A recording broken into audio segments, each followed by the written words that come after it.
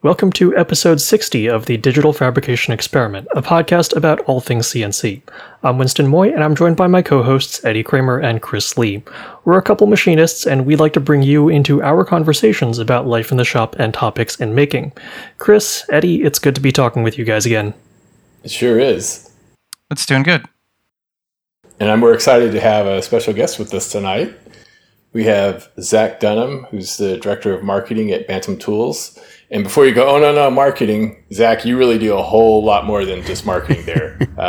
So why don't you say hi to our audience and tell us a little bit about what you do at Bantam Tools? Sure. Yeah. And thanks for having me. I'm excited to finally be on the DFX podcast. So this is awesome. I'm a big fan of the podcast. Bantam Tools. We make desktop CNC machines, and I do a lot of things at Bantam. Marketing and community development is definitely one of them. And, I think anyone who's worked in a small company, certainly a small hardware company before, knows that everybody wears a lot of hats. So yeah, marketing is one thing that I do. Running machines and, validating hardware, and I would say continuing to learn CNC is another thing that I do a lot at Bantam. And, whether it's putting together projects that our community is going to be diving into, or speaking to folks like yourselves on our own podcast. Just trying to immerse myself, and all of us immerse all of ourselves in digital fabrication every day. So, Bantam Tools, we're a small team. We're now in Peekskill, New York. We used to be in Berkeley, California, under the former name Other Machine Co. And there are about 15 of us that come to a new facility in Peekskill. It's about 10,000 square feet. And right now, all we're doing every day is tuning and producing our new Bantam Tools desktop CNC milling machine. Very cool. Yeah, that's been kind of all over the social media last couple of months. So I've been enjoying watching Vince Fab do amazing things with that machine over at Saunders. Yeah. So you guys are mostly, you're all in Peekskill now, and you guys are actually doing a lot of in-house manufacturing for that machine, right? Yeah. Made in the U.S. is sort of like it's a very technical and legal term. Bree and I sometimes will butt heads about this. I'll be like, no, we're made in the U.S. And then he's like, no, Zach, there's actually there's a legal definition of this. But I think for most people that came into the shop, they'd be like, wow, you guys make every last bit of this machine in-house. We have two big Mazak machining centers that do the bulk of the work for the new machine. And then we obviously do all the assembly and sort of other things. We're not making the circuit boards in-house, but for the most part, I would say 90% plus of this machine is made within our HQ and assembled and tested there. Yeah, I think that's a big plus as far as controlling your own quality and you're learning. You guys have machining experience, right? Yeah. That probably informs the product ultimately. That part is interesting, right? Because the people that are doing, certainly we get feedback from the folks that are running the Mazaks and get them to dog food a bit on the new machine and get their feedback. It is interesting because they're two different worlds. And I think, Chris, you probably know this best. There's the technology that's been around since 1950s that exists in this industrial space that is, big, heavy, bulky CNC machines with controllers that, honestly, if you put me in front of, I wouldn't really know where to begin. And then there's this desktop space where we're making all these layers of abstraction and making things, quick and easy to use, but they're a lot less powerful. So that kind of transition of getting the machine operators of the big machine centers to come and mess around with the desktop machines has been fun and definitely informative. I will say that making hardware at this scale and at this level of complexity during a pandemic is, that's a whole other level of taking things in house. That we've I'd say I've been getting our butts kicked a little bit with. It's hard. Winston, you could probably speak to this too, because I know that you guys recently brought a bunch of work in house. Yeah, it's super challenging, but at the same time, having it in-house also gives you a lot more control. Because when you have vendors who say, "Oh yeah, we'll get it to you in like 2 months or something," it could be 3 months. And it's being in control. It gives you a better quality product, and it gives you a better understanding of what that lead time actually is. So it can hopefully just help you plan better. But it is still extremely challenging because there's some upstream things that you don't control. I mean, like, we don't wind our own stepper motors. That is another vendor. So you're always at the mercy of someone else to a certain extent.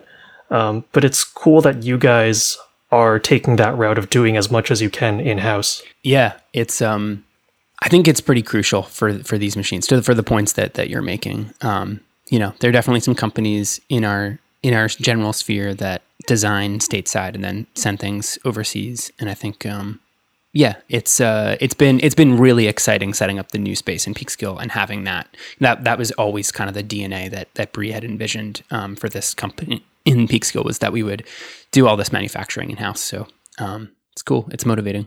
I am curious, though, how does this differ from your PCB milling machine? Like, was that manufactured for you by a third party or something? Or, like, what's the transition like now that you're doing everything with the Mazax? Yeah. So two very different machines. For folks that aren't familiar, the Bantam Tools desktop PCB milling machine was this, and is, I should say, this cute and powerful little 17-pound CNC that's roughly, a foot cubed. And the enclosure is made of HDPE, and it came out of some research projects at MIT where the sort of origin of Other Machine Co. is that HDPE enclosure that wasn't just the enclosure, but also had structural integrity for the machine itself, was part of the frame. That was all precision machined out of house. Like, none of that was done in house. So the assembly for that product was pretty intense. Everything had to just be right in order to pull off the magic that is like machining with a 17-pound CNC. With this machine, it's definitely different in that we're bringing like the machine frame, and the spindle is made in house, and a lot of, I would say, again, most of the components are machined in house. So we brought on a few new engineers when we moved to the East Coast, and one of the guys has been in manufacturing and design for manufacturing for broadly speaking, for like 35 35 years. So he just brought a tremendous amount of expertise to the team when it came to like making this something that would be feasible to do in house. Yeah, so let's get into the nitty gritty of the let's talk about the machine. Desktop CNC milling machine itself. So I think most people are probably if they know Bantam, they're familiar with the PCB machine you just talked about. Yeah. But the desktop machine, I think this kind of started with the design goals. I think the biggest thing was you guys kind of focused on a machine that would be competent, a desktop machine that would be competent machining aluminum and basically harder materials than you would typically attack with the PCB milling machine. Yeah, it was this funny thing with you can't talk about it's interesting. The PCB mill was great at milling PCBs. Like, you could do really fine detail printed circuit board work, and the community was super jazzed about that for years. And then, China got really fast and cheap at producing PCBs. If you want a board and you want a 2-layer or 4-layer board, you can get like 60 boards for like $25 in like 48 hours from like PCB Cart or PCBWay. And so I think the use case for just machining circuit boards kind of went down. And also, like, as the community gets into machining more generally speaking, when they get one of these machines, they move on from circuit boards and they start cutting plastics, and then they move on from plastics and they're like, wow, maybe I can try cutting aluminum with this. And what we found was like all these, basically everyone was just like pushing this machine all the way like to its limit and then like a little bit beyond. And the experience at that point of machining aluminum wasn't like that great. And I think, Ed, you're in the top 1% of people who really could tune the machine and knew the tooling to use and the parameters to really get it to still like cut well and sound good. But it was slow. Like it was really slow. The material removal rate, which is definitely a big benchmark for this new machine, was like 0.01 inches or something. And so we looked at that and we're like, yeah, like let's make a machine that makes this like a lot faster. And so we started out, with some internal goals. We're like, let's make it 3 times faster. And like around last January, we ended up at a build and we were like, whoa, this is really fast. This is like 10 times faster. Wow, this is exciting. And then we spent another week like tuning speeds and feeds and we're like, wow, we're still, okay, now we're at a 1/4 cubic inch. And then we like tuned a little bit more and then we're like, all right, we're just under 1/2 cubic inch. And then we tuned a little bit more and, changed up speeds. And then we're like, okay, we're north of 1/2 cubic inch. Now we're like 60 times faster than the PCB mill. Like, I think this is good enough. Maybe we should pause here and get this hardware, get the rest of this project together. So yeah, I mean, broadly speaking, this new machine, it's really designed to make machining aluminum parts something that's, fast and easy. And one part of that is the hardware. So at the heart of it is this 28,000 RPM spindle that's really designed for 1/4 inch tooling. And the other part of that is the software, which is something that, personally I've been pretty involved in and am excited by as someone who's like I'm definitely not an expert user by any means. I wouldn't even call myself like an intermediate, or advanced intermediate user. I think I'm squarely like an intermediate user. But the software changes that we've implemented, I think, have certainly helped me, and I think are going to help a lot of people get better at using these machines. Yeah, I think that's always been a kind of differentiator for desktop machines in general and Bantam tools specifically, was that the software was aimed very much at the non-machinist community, making it easy for them to, up to certain limits, basically get their idea turned into something physical that they could hold. Yeah. With not much more, I guess, user experience very similar to 3D printing, right? Was kind of, I don't know if that was ever stated, but that's the way I kind of looked at where your software was, you were trying to get as close to click and print, click and machine as you could. That is definitely the holy grail. I think we're still pretty far, ways away from that. But, so you like weigh up the ante with how quickly you can machine something. And then the next thing comes like, oh, cool. Like, how do we do a 2-op part on this? And that's just like never something that I would try with the PCB mill. One, because it's just hard to reorient a part. And I think you like rarely would get there because that would be like an 8-hour job or something.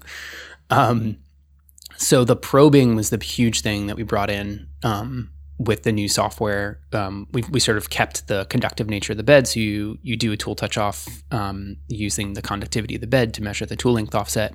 But then you use that same technology to set all of your work coordinate offsets. So the standard setup for this machine is like, you load your file, you put a probe in, you fixture your part down, and then you jog the spindle over that front left corner of your stock to begin with, and hit start, and it pops down and touches off the top and left and front sides. And then that's, WCS, operation number 1, that fixes your material in there. And it's very repeatable and really accurate. And so that just takes a bunch of guesswork out for first-time users. But then there's also there's a bunch of other probing routines that's part of our subscription, which we could talk about. But then there's a bunch of other probing routines that are just baked into the software for free. So like you can zero out off of X, Y, or Z using conductivity as well. And it allows people to go from like beginner to intermediate, I think, in a really clear way, because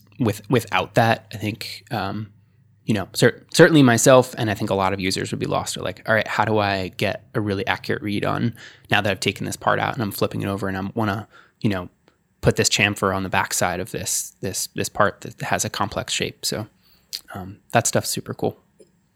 Yeah. So I want to circle back to the software in a minute, but for our listeners, let's kind of do a quick recap of the specs on the machine. So I think you already mentioned the spindle. You said it's 28K or 28,000 RPM. 28,000 RPM spindle. It's 250 watts.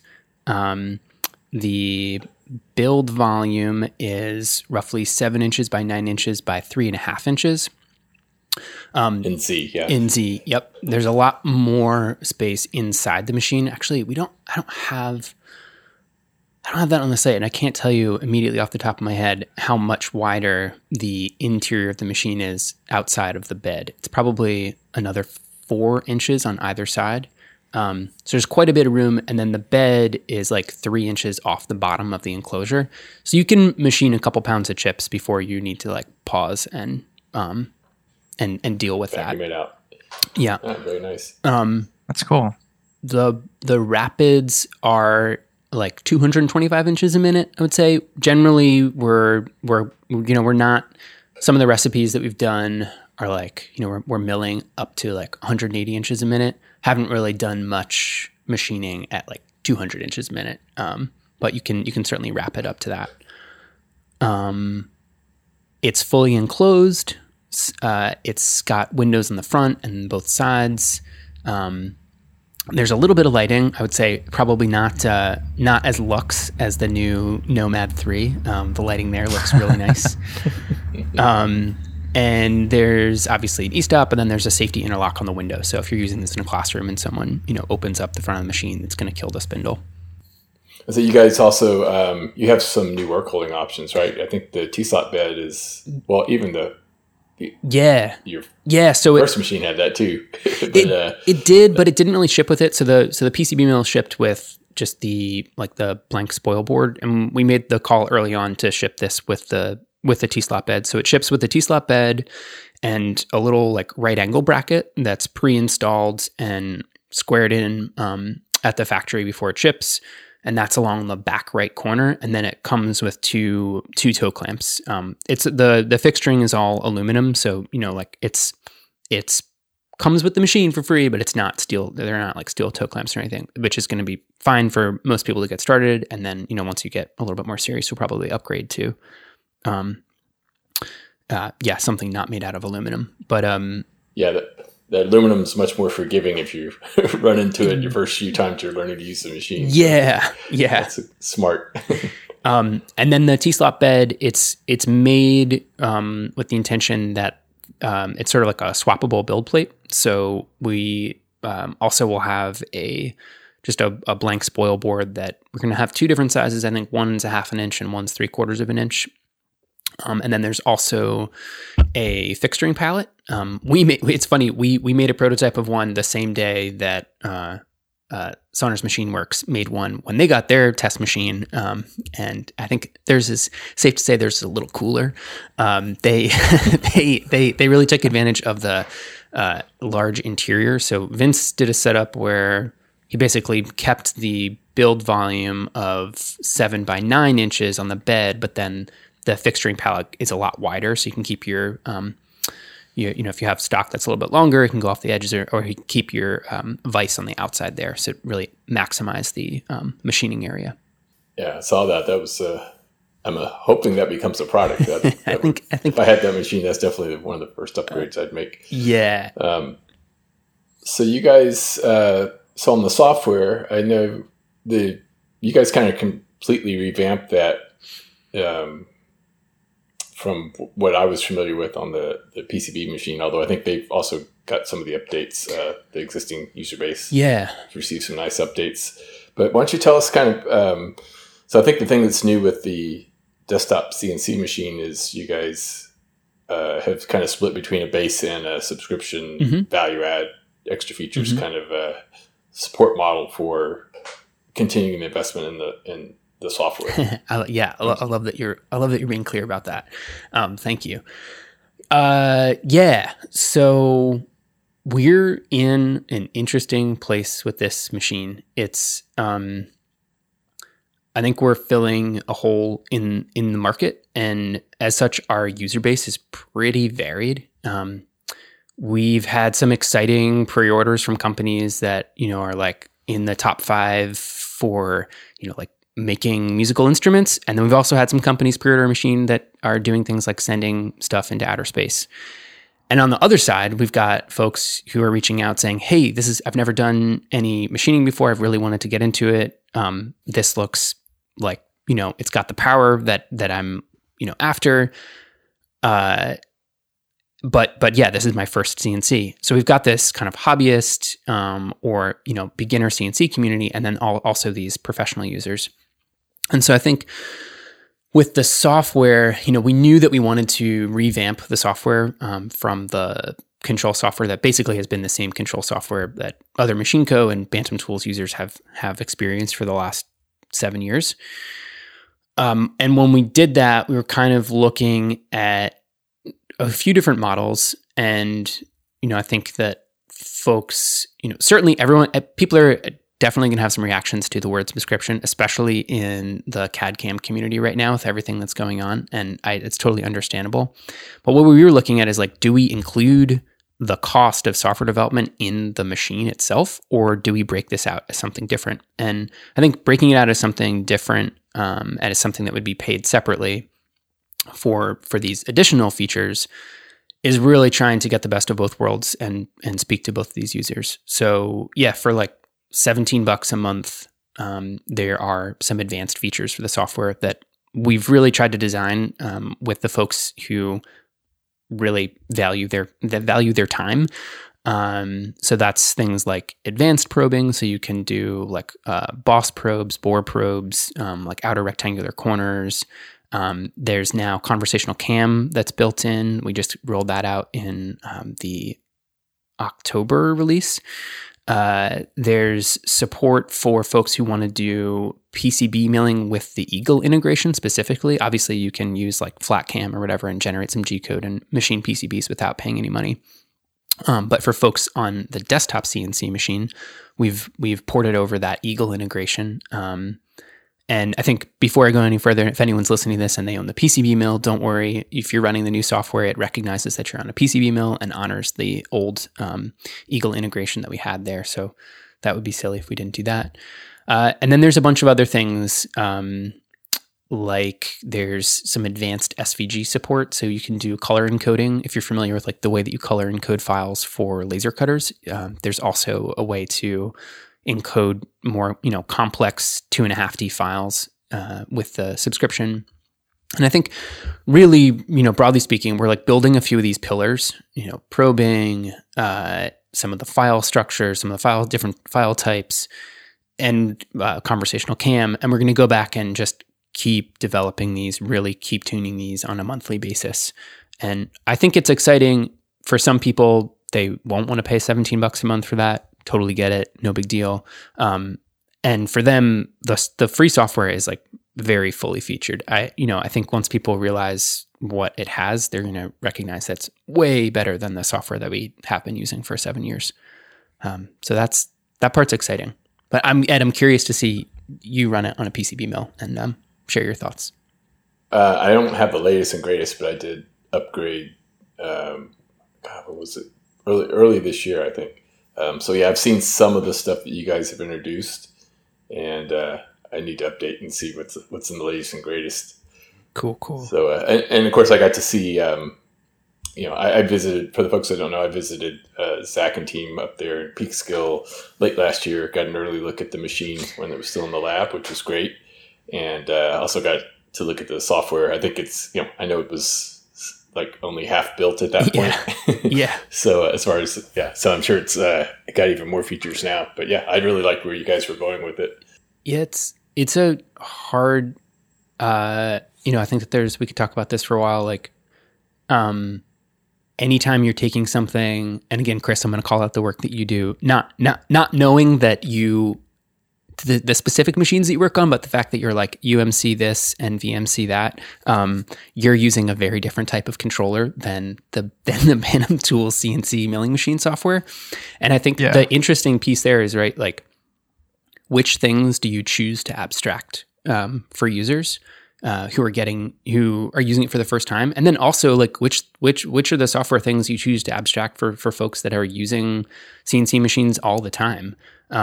Again, this technology's been around since the 50s, and the big players in the space have pretty complex controllers. And I think we're just of the mindset of let's ask the question, like, which things do we need to see at every moment in the software, and which things can we hide and place elsewhere?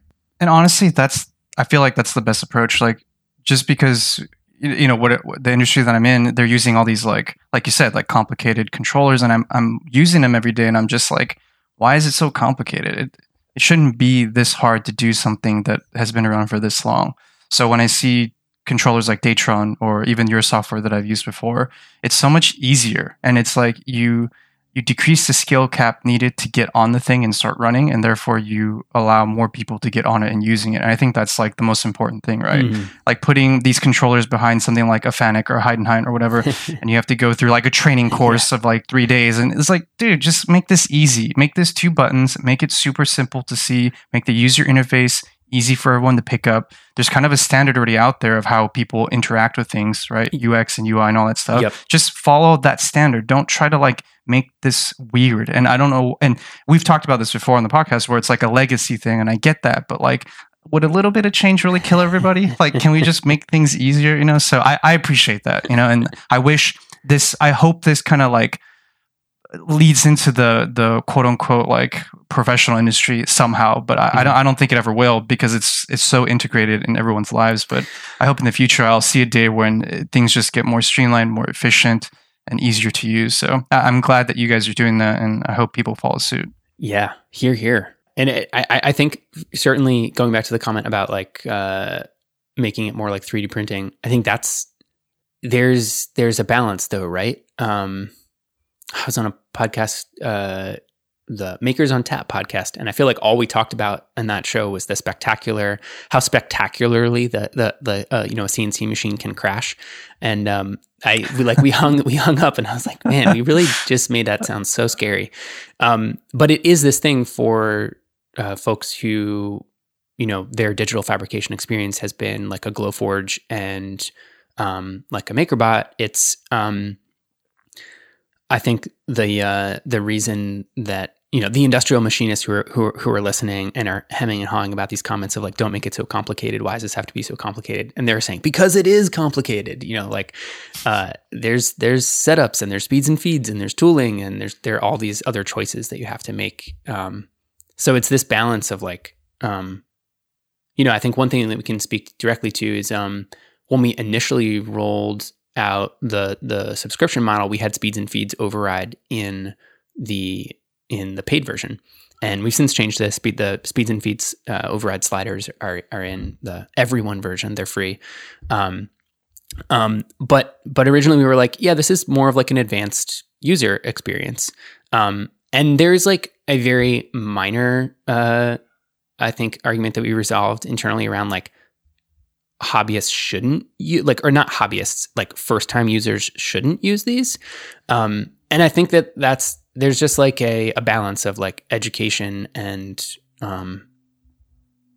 making the UX of the software just more understandable. Cause I don't know, I guess the concern would be, right, like first time CNC user grabs a 1/4 inch tool or like one of the big, like 12 millimeter tools that we stock for this machine now, and like just goes to town and then grabs the like one of those sliders, which are like the fundamental, recipe of any machining, and like just drastically changes chip load and, browns out their machine. Like that would be the fear. So, yeah. I mean, the first thing I did was basically mill into the clamp over the bolt. That was like my first project. I was trying to make something on aluminum, and it just, I railed across everything, and obviously that didn't sound very good. So I totally understand the sentiment. So let's talk a little bit about tooling for the new machine. So when I was up there, I was really impressed with how well it ran with my go-to tools, which are Datron single flutes. You guys have the high RPM spindle. I think the spindle you ended up with, it was even faster than the one on the test machine. So are you guys selling Datron tooling? We are now. Okay. Yes, we are, and we're carrying some Harvey and helical stuff as well. Perfect. Yeah, the single flute tools run really well. The 006806A, I think, is the one in particular that I like. It's the stubbiest of the Datron single flutes, and it's a 6 millimeter tool. that works wonderfully. Sounds great at like a half a cubic an inch recipe. And obviously the 4-in-1 tools, the ones with the little wiper flat, leave just beautiful floor finish. But yeah, not everybody's going to drop $60 on a new end mill to start. So we are including with the machine a tool, a quarter-inch 3-flute tool from Helical as well that has pretty similar. I would say that the recipes that we're following for that are pretty similar to the Datron tooling. I think the finish probably isn't quite as nice on the floor, and maybe runs a little bit louder, but it's still a very, very satisfying experience. So yeah, we're carrying we're carrying a bunch of new tooling from Helical, from Harvey, and then also we have a pack from Datron, and we're also, it's going to ship with the quarter-inch collet, so it's really optimized for quarter-inch tooling. But I say optimized, like we're excited about pushing in that territory, mostly for material removal rate. But with that high RPM spindle, all the 1/8 inch and smaller tooling and engraving bits work great too. So we're keeping all that tooling that we have had in our store, and making that obviously available to this machine too. Yeah, and I've seen you guys are running a pretty big, large diameter face mill. Was it in some of the promo videos? I think I couldn't tell if that was the 14-inch or the 14 millimeter or the 10 millimeter. It's the stepped 6 to 12 millimeter tool. Yeah. Gotcha. Okay. Yeah, that was a little scary the first time. Yeah. Yeah. Even on the Neo, I'm careful when I run the face mill. It's very light cut, very light depth of cut, but it does leave a really nice finish. It does. So. It's exciting. I think that tool in particular, it's a bit of money. It's like $100, but if you're doing this work and you're making prototypes professionally, or you want to make a small run of parts, I think, and even if you get half serious about this, you're going to want to plunk down for tools like that. Yeah, the nicer tooling speed things up. Yeah, it speeds things up. It leaves a really nice finish, and it's like the more experience you get with it, the more tools you want to have in your toolbox, and be able to switch things up and go to different things. So yeah, that one in particular is fun. Dan from Datron, or from old Datron days, now he's moved on. Recommended that tool early on. Even on the PCB mill, the breakthrough for me was when I kind of switch over to the single flute tooling. Take advantage of the RPM really helps on the hobby machines. So I'm starting to see these machines show up in the wild. I saw Saunders, Vince has his hands on one. You guys are, I guess, slowly ramping up shipping, right? Yeah. What was hardware They're development? for sale already, right? Yes, they are for sale. I'm trying to ask. Okay. Yeah. So we launched the machine in kind of a pre-order fashion in early July. Right. We knew that manufacturing during the pandemic was going to be hard, so we every week or every X number of orders, we ended up pushing the shipping date back another 2 weeks. So we started 6 to 8, 8 to 10, 10 to 12, so on and so forth. And about 9 weeks ago, we were getting ready to send out the first customer machines, which at that point were like a week and a half behind schedule. Everyone was cool, and we noticed a couple issues. We noticed an issue with an off-the-shelf part that was a pretty critical off-the-shelf part that was part of the spindle assembly. And then in uncovering that, we noticed a couple vibration issues.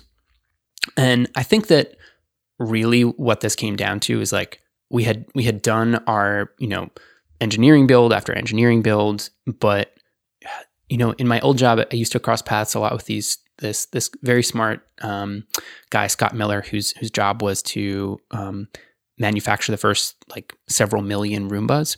And he always had this phrase that what he did was help people go from one to many. And we are going from one to many. We're going from these engineering builds to mass production. And as soon as we turned on that mass production switch, the things that happen in hardware, which is very common, is you get more data points and you uncover a couple things. So we uncovered this vibrational issue, and it caused us to pause for a second and say all right, let's update customers. Let's put a pause on shipping. Let's tear down like this part of the machine and this part of the machine and rebuild these and do a bunch of tests at the component and subcomponent and assembly level, and then start putting things back together and really get to the bottom of it. I think to sort of zoom forward here, we're at a point now where I think we've pretty much got everything back together and we're really happy. And along the way, we've essentially like taken this time to do a bunch of other upgrades to the tool that for all intents and purposes probably would have been part of a version 2, but we were like, hey, we're asking our customers to really hang on and wait here with us. And so while we're doing this, like, let's go ahead and just upgrade the tool in a couple other ways. So we switched over from a toothed timing belt setup to a flat belt setup, which brought the overall like volume of this machine way, way down. Previously, when you're machining aluminum at the like high end of, if you're at like 28K and you're really pushing the tool, it was like 88 decibels, almost pushing 90 decibels. And 90 decibels is like where you're supposed to wear hearing protection. My background's in audio, so I was like, this is a little uncomfortable to be next to when we were running that. With the flat belts, you can be like really chowing through aluminum, and I wouldn't take a phone call next to it, but it is not loud. Like it's like shop vac loud. Like I think some shop vacs will definitely be louder than this machine. So that was a big noticeably thing. Quieter than the tooth belt. Right? Yeah. And then it just runs smoother, right? There's less vibration at the tool. And then the vibration was a big thing too. So we actually brought on a vibration analysis expert to really dive into like all of the resonances of the machine. And there's like, we just sent this out in a customer update because along the way, we're trying to keep people in the loop. Every 2 weeks, we're sending out sort of a report. Here's the work that we put in. Here's what we've changed. Last week, we finalized the design of, there's a like a big X brace across the XZ carriage. And you can imagine like a sort of like a drum head. And so what he found was like, oh, there's just way too much mass here. And so it's storing energy and then releasing that energy at some point in a cut. So we like redesigned that, cutting out a big, chunk of material in the middle, removing that mass and making it less like a drum. And it's more like just a structural web at this point. You fully aerospaced it. Yeah, no one, it would have been cool if someone, clicked the button in the special button in Fusion to really do that. But yes, along those same lines. I think the other thing, like I mentioned this earlier, though, is making hardware in-house and then making hardware in-house during a pandemic is like just no joke. We have a pretty strict procedure in-house where people like change shoes and check temperature, and everyone wears a mask, and we socially distance inside, and we've got 10,000 square feet, so it's not we can spread out. But when you're building hardware, like people need to get pretty close, especially if you've got multiple people on a machine, and trying to figure out how to do that and keep people safe is just hard. Like, and we've had to remind people a little bit of this. It's like everyone's like, oh yeah, my Amazon Prime box is not coming 48 hours. It's coming every 2 weeks. But that CNC machine. And so, the logistical challenge, I think, as well has definitely hurt. But yeah, well, it sounds like it's definitely gonna be well worth the wait. It was, like I said, even when I saw it in its early incarnation, it was an exciting machine and a big step up for Bantam. So I can't wait to see the production machine and kind of join up in the community and what people are doing with it. Because even, like you were saying on the PCB mill, people push that machine way beyond, I think, what the original designers ever intended people to do with it. And I think it'll be the same with the desktop CNC machine. You guys, you'll be surprised by your users, right? That's probably the best part of that. It's like, oh yeah, seeing what they do with it. Totally. I mean, I'm really excited about that. So Vince, you mentioned Vince. He's got an early engineering build of the machine. He has one, obviously before these upgrades took place. Jen Shackner at Tested has run a machine. Caleb Kraft at Make Magazine has run a machine. The general response, Vince's response was great. Believe the hype. It's like, it weighs 80 pounds and it means business. It really just tears through aluminum. But we've also had like a lot of good feedback on the software from those folks who have tested it and tried to roll some of that stuff in too. So yeah, I'm particularly excited about people getting into. I'm excited about job shops who might take one or several and start doing like fixturing work with it. Yeah, and it's a prototype. It's perfect for any kind of prototype lab or whatever. Very capable, especially adding the high comfort level with aluminum, to that machine's repertoire. I think is going to be a big plus for a lot of people that are doing kind of stuff that, like I used to do here before I started doing other people's work. But yeah, like 2020 has been a terrible year, but when it comes to desktop CNC, it's like, I don't think there's been a better year, right? You guys have the new machine. Carbide's got some really exciting stuff. I know Pocket NC is working on stuff. Don't know if he'll make it this year, but they're starting to show some sneak peeks of it, and it's like Inventables just did a launch too. Yeah, that's right. The technology and desktop CNC kind of moved fairly slow waves, right? I think the Nomad was introduced in, I want to say 2015 was 2014 was the Kickstarter. I got mine 2015, 2016. The latest change, I think, was 2017, 2018, where they upgraded to like a 75 watt spindle. So there hasn't been a ton of change. It's been a pretty slow, predictable progression. Bantam. It's almost like a 5 or 6 year cycle, right? Yeah. It seems to be the norm. So I think, the 2020s or the next everything's half decade is going to be a big step up from where we were in the teens. So yeah, very excited about that. Hey, Zach, I wanted to ask you, one of the favorite things that Bantam put out that I loved is your podcast, The Edge. Are you guys ever going to do another season of that? I hope so. Yeah. I love doing this. I love talking shop with, other smart folks and who are excited about these tools. When I started getting more involved in software development and we started ramping up for our launch, it's like, Bree, I gotta, something's gotta give. I can't do another season right now. We definitely will bring it back. I think we just need to get past this, first launch and hurdle. But yeah, I would totally love to bring it back. That's good. Yeah, it was one of my favorites for sure. And, we'll put links to that for folks that haven't caught up for the first 3 seasons. And we'll also, during the kind of the worst part of the lockdown, Zach had a Engineering at Home YouTube series. I think it was on YouTube, right? So it was video and audio. Yeah, there was video. We were using a live streaming platform, but they were ending up there too. Yeah, some of those were really fun. Yeah, they're great. So I'll make sure we put a link for those in the show. And so what is your favorite thing that you've made on the new desktop CNC machine? You ever even get to play with one yet? Or oh yeah, been so busy. No. Oh yeah, I think like one of the we had this pretty epic sprint for the marketing team. So marketing team is myself and a couple of other folks who are behind the scenes doing all the crafting of the projects and documentation.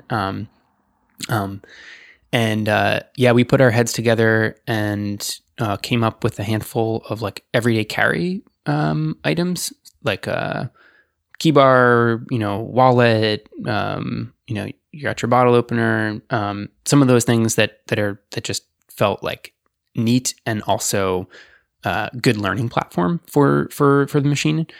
So we made a swath of those, but like my personal hobby is like messing around with modular synthesizers. So one of my favorite projects that we've done recently is a It's a little synth and arpeggiator that we did in collaboration with this guy, Jesse Simpson, who was a resident at NYU ITP. And it was a really fun project because we could do, like, one of the things that I'm excited about this machine is people will still mill circuit boards, but then they'll mill the enclosure for it as well. So this is like a walnut base, and then little standoffs for a PCB that's a motherboard for the Adafruit Feather. And that's a microcontroller. It's part of a new series from Adafruit. And then a couple potentiometers and tack switches and a little bit of I/O for getting audio out. And it's a fun little toy that you can make some really neat sounds with. There are videos of that. There's a how-to video of it on our YouTube page, but then also I think the soundtrack to that is also from the synthesizer. Nice. I actually had a question, Zach. I remember the first time you guys showed the machine, the very first thing that popped out to me was the Z carrot shape, because obviously it's a very unique shape. Yeah. And I'm always very curious about machine design and choices and stuff. So, like, what was, like, some of the reason behind that shape versus, like, a traditional, box sliding down rails or something like that? I'm just curious if there was any cool insight on that. So the first shape had these, like, cool curved, it was like a T, but rather than being just a straight T, had sort of a like a radius between the vertical and the cross of that T. I think that was more of a design consideration. Like, there was I'm going to do a bad job at answering this question. Let me be honest about that. Yeah, lead engineer probably do a better job at that. But the recent updates have been mostly around how do we just keep this thing as light as possible and as rigid as possible. Okay. Yeah. Well, that's fair enough. Yeah. But if I had any more other questions about the machine, I actually have not seen the version that's at Saunders. I'm taking a class up there probably in 2021, so I might get to see it if they still have it. It's currently in let's see, Louisiana, where wherever Vince is these days. He drove home with it to do a bunch of speeds and feeds recipes, and I think it's going to make its way back up to Zanesville. Yeah, so I know you guys have it's bigger footprint. It's got a full enclosure. What's the overall footprint on the desk of that machine and the weight? So 80 pounds, and it's about 24 inches across, about 24 inches tall, and like 28 inches deep. Oh, okay. Yeah, so still very much a desktop. Very much desktop. Yeah. Yep. Okay, cool. And it's like a little bit more, it's standing up a little bit higher on the desk. It's got some like high density rubber feet that have it standing off the desk about 2 or 3 times the height of the PCB mill. Okay. Yeah, it's all, the enclosure is pretty sweet. It's all brushed stainless steel, so it's looks nice. Yeah, I saw that in the intro video. It looks really nice. So is there anything else you want to tell our audience about Bantam Tools or the machine or anything else? Yeah, I mean, check it out. Like, definitely go to the website, watch some of the videos. There's a lot of close-ups of the finishes, the fit, what it sounds like, and we did some close collaboration early on with 2 of my favorite designers, Ian Schoen, who's a watch and pen designer, and he machines all of his own work in his studio in Philadelphia.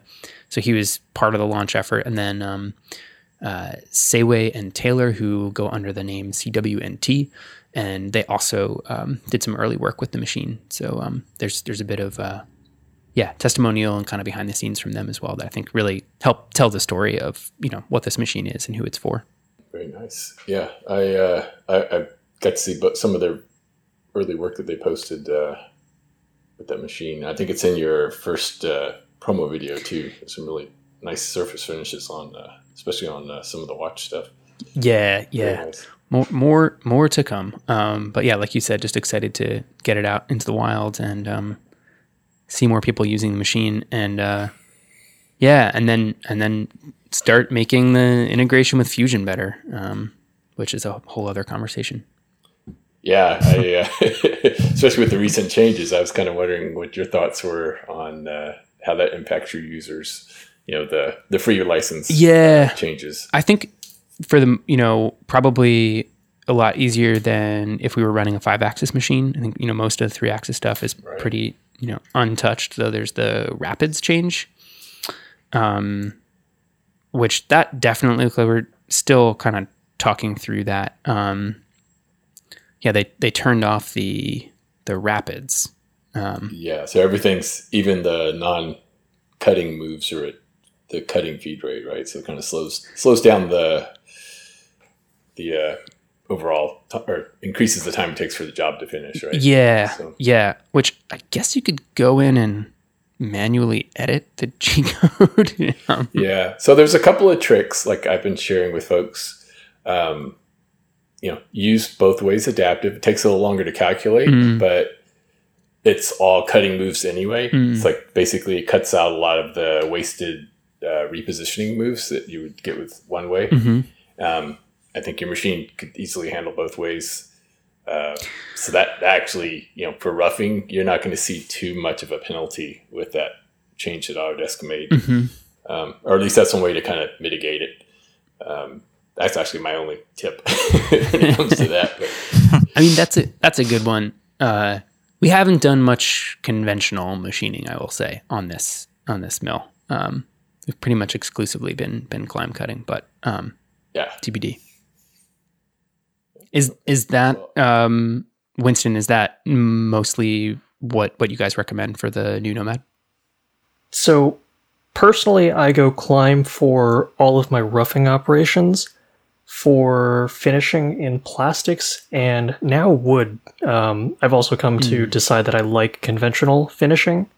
But for the most part, when you're doing your first cut, I usually go pure climb. Do you ever use both ways on the Nomad or Shapeoko on the adaptive? I don't, to be honest, because that reverse direction cut, it doesn't always sound nearly as good. Like I know on a big heavy machine, it doesn't matter. But for lightweight machines like ours, like there's a small difference, and it's enough of a difference that I think if people just in general did that, they might think there was something wrong, or they just it would throw them off a little bit. And for a lot of people, I'm not even sure they're going to get to that phase.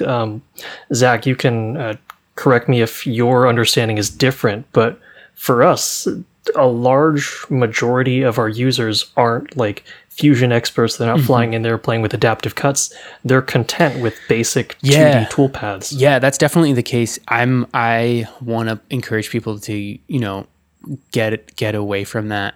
Or I would say build on is probably a better way to say that, sooner than later, just because you get like with adaptive toolpaths, like the cut quality and the performance just goes up significantly. That, I think we have pretty similar built-in, 2.5D auto cam, if you will, conventions in our softwares. And when someone's first experience is like, oh, I'm just going to like slot out, like this was one of my big concerns actually with this new machine. It's like just slapping on the like auto 2.5D cam to this new machine. It's like you're way upping the ante from the PCB mill where you're, cutting out an 1/8 inch piece of Delrin to now I've got an inch thick piece of aluminum and I'm going to use that tool. Like it's a different experience. Yeah. So get yourself into trouble. But Winston, totally. Like I think a lot of people are like, that's how they get started with those. And just educating people to get into Fusion more quickly. So I'm trying to embrace, I know that John uses a lot internally at Saunders Machine Works. He uses the cam templates that Fusion kind of has sort of built in, where you click on a toolpath and then you can store it as a template, and then you can recall that template later on. But then when you recall it later on, you have to select the geometry that you want to apply it to in some cases. I'm slowly building out a collection of those that we're going to share with users, and then hopefully very soon build out a similar, more automated template that we have for the PCB mill in Fusion in HDPE, but now offer it in aluminum. And honestly, that is the closest you're going to get to like making a CNC machine 3D printing, like which is the templates. Like it saves so much time, and it makes it so much easier for somebody who may not have the experience of like tuning feeds and speeds. Yeah, that they can just click the template, and then just as long as they can pick the geometry, then that's a lot of time saved. And totally, it's been amazing. Yeah. I watched Rob Lockwood. I think Ed, you maybe saw the same class the year before, and Winston, maybe you saw this too. I'm not sure. The Rob Lockwood technique of sort of templatizing toolpaths. Yeah. We were all there. Oh, you were all there? Okay. All right. Yeah. So I'm late to this. It's awesome. And this is, I think, I've told a couple other friends about it. I in particular, like I remember talking with Ian Schoen about it, and he was like, this is how machine shops make money. Like no one people have been doing this for a while, but no one shares it because this is how machine shops make money. They like, you've got a process, and you can shave, hours off of a setup if you have something like this. And I think it's really important to the first time we shared something like this with a full-on 3D printing user, Sophie Wong, who dove in headfirst with the Bantam Tools PCB mill. That was her first CNC experience. And she was having all this trouble just using the 2D toolpath, trying to create something, and then got into Fusion and was like, well, there's so many options, there's so many buttons to check. Like, what am I doing?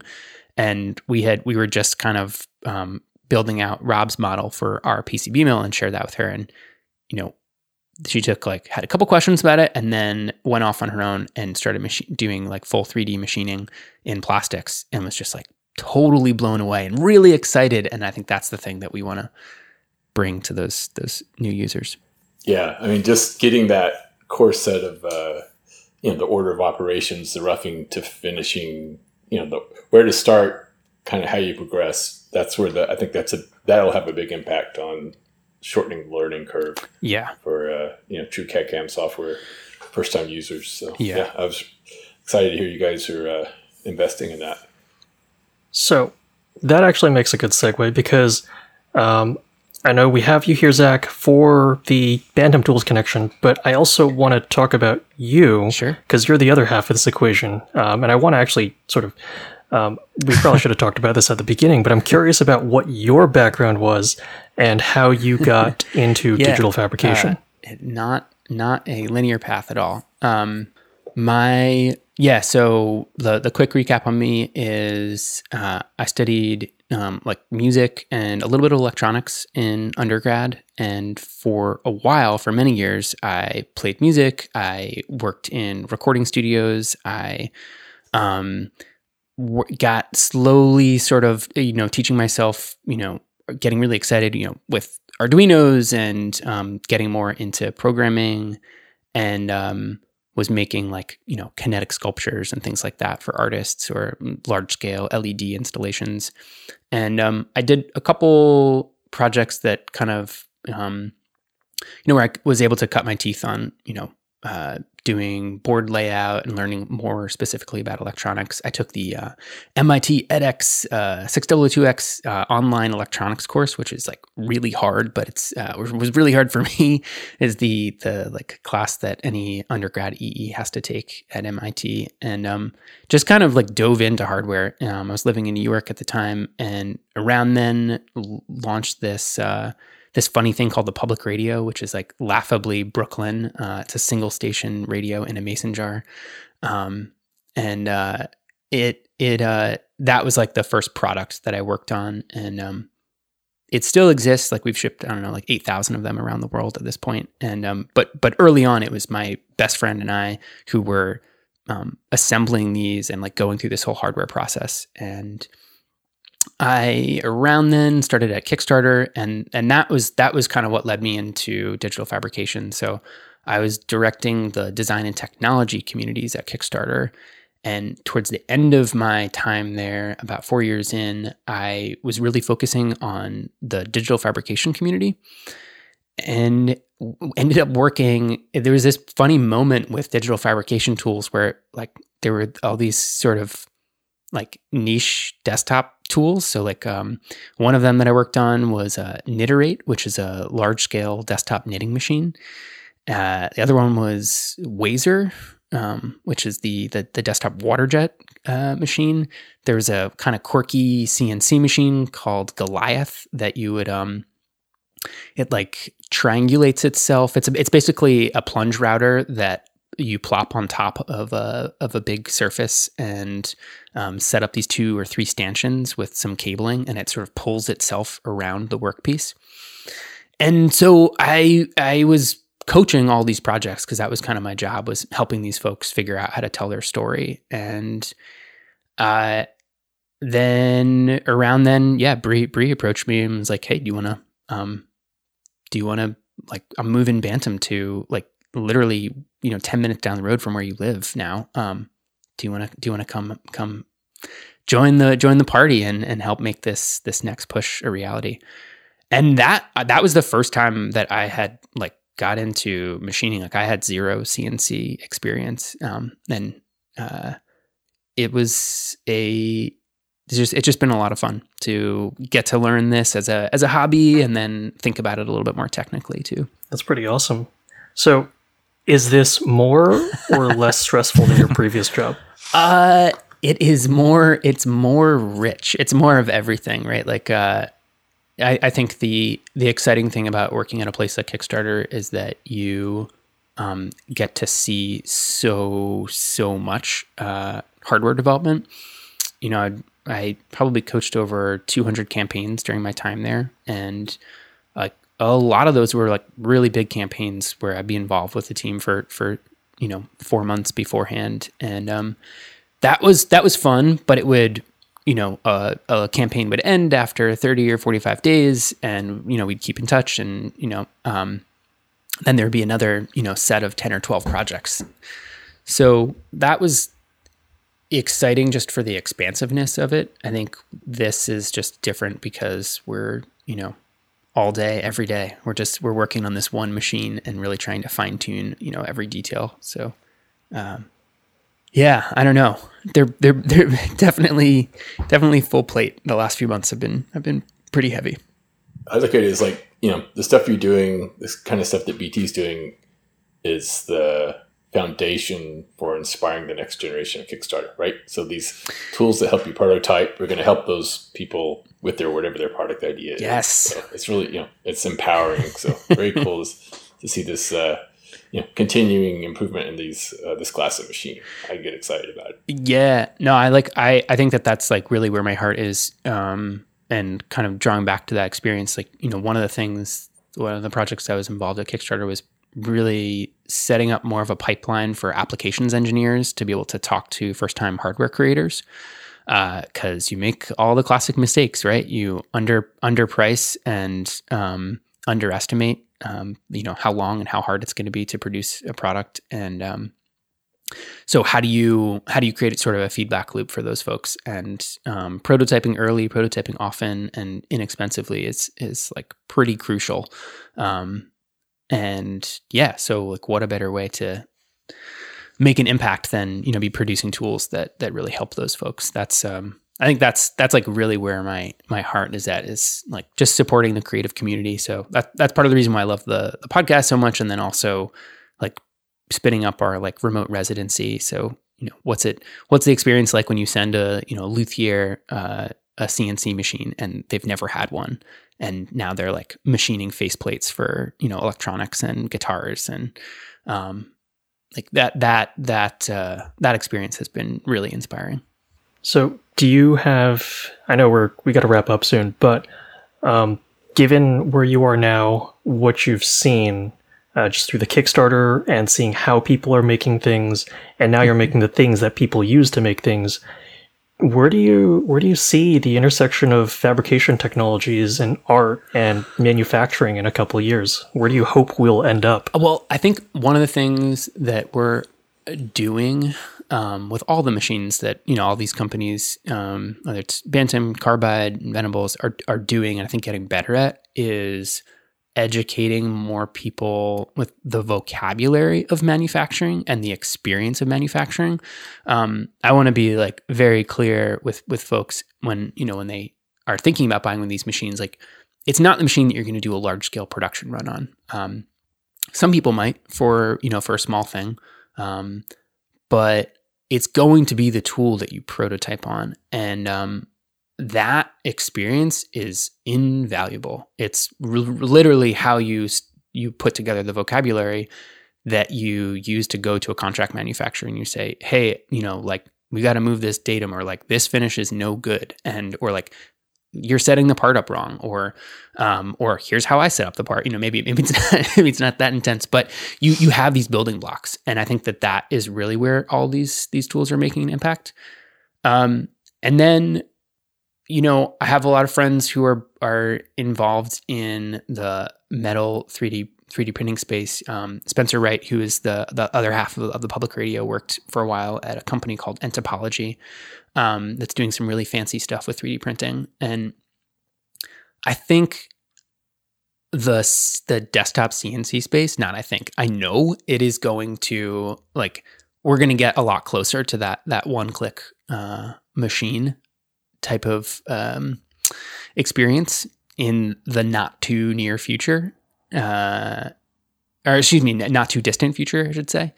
And that, I think, is really exciting. We're going to start to see a lot more people, not printing things out of PLA, but machining them out of aluminum. And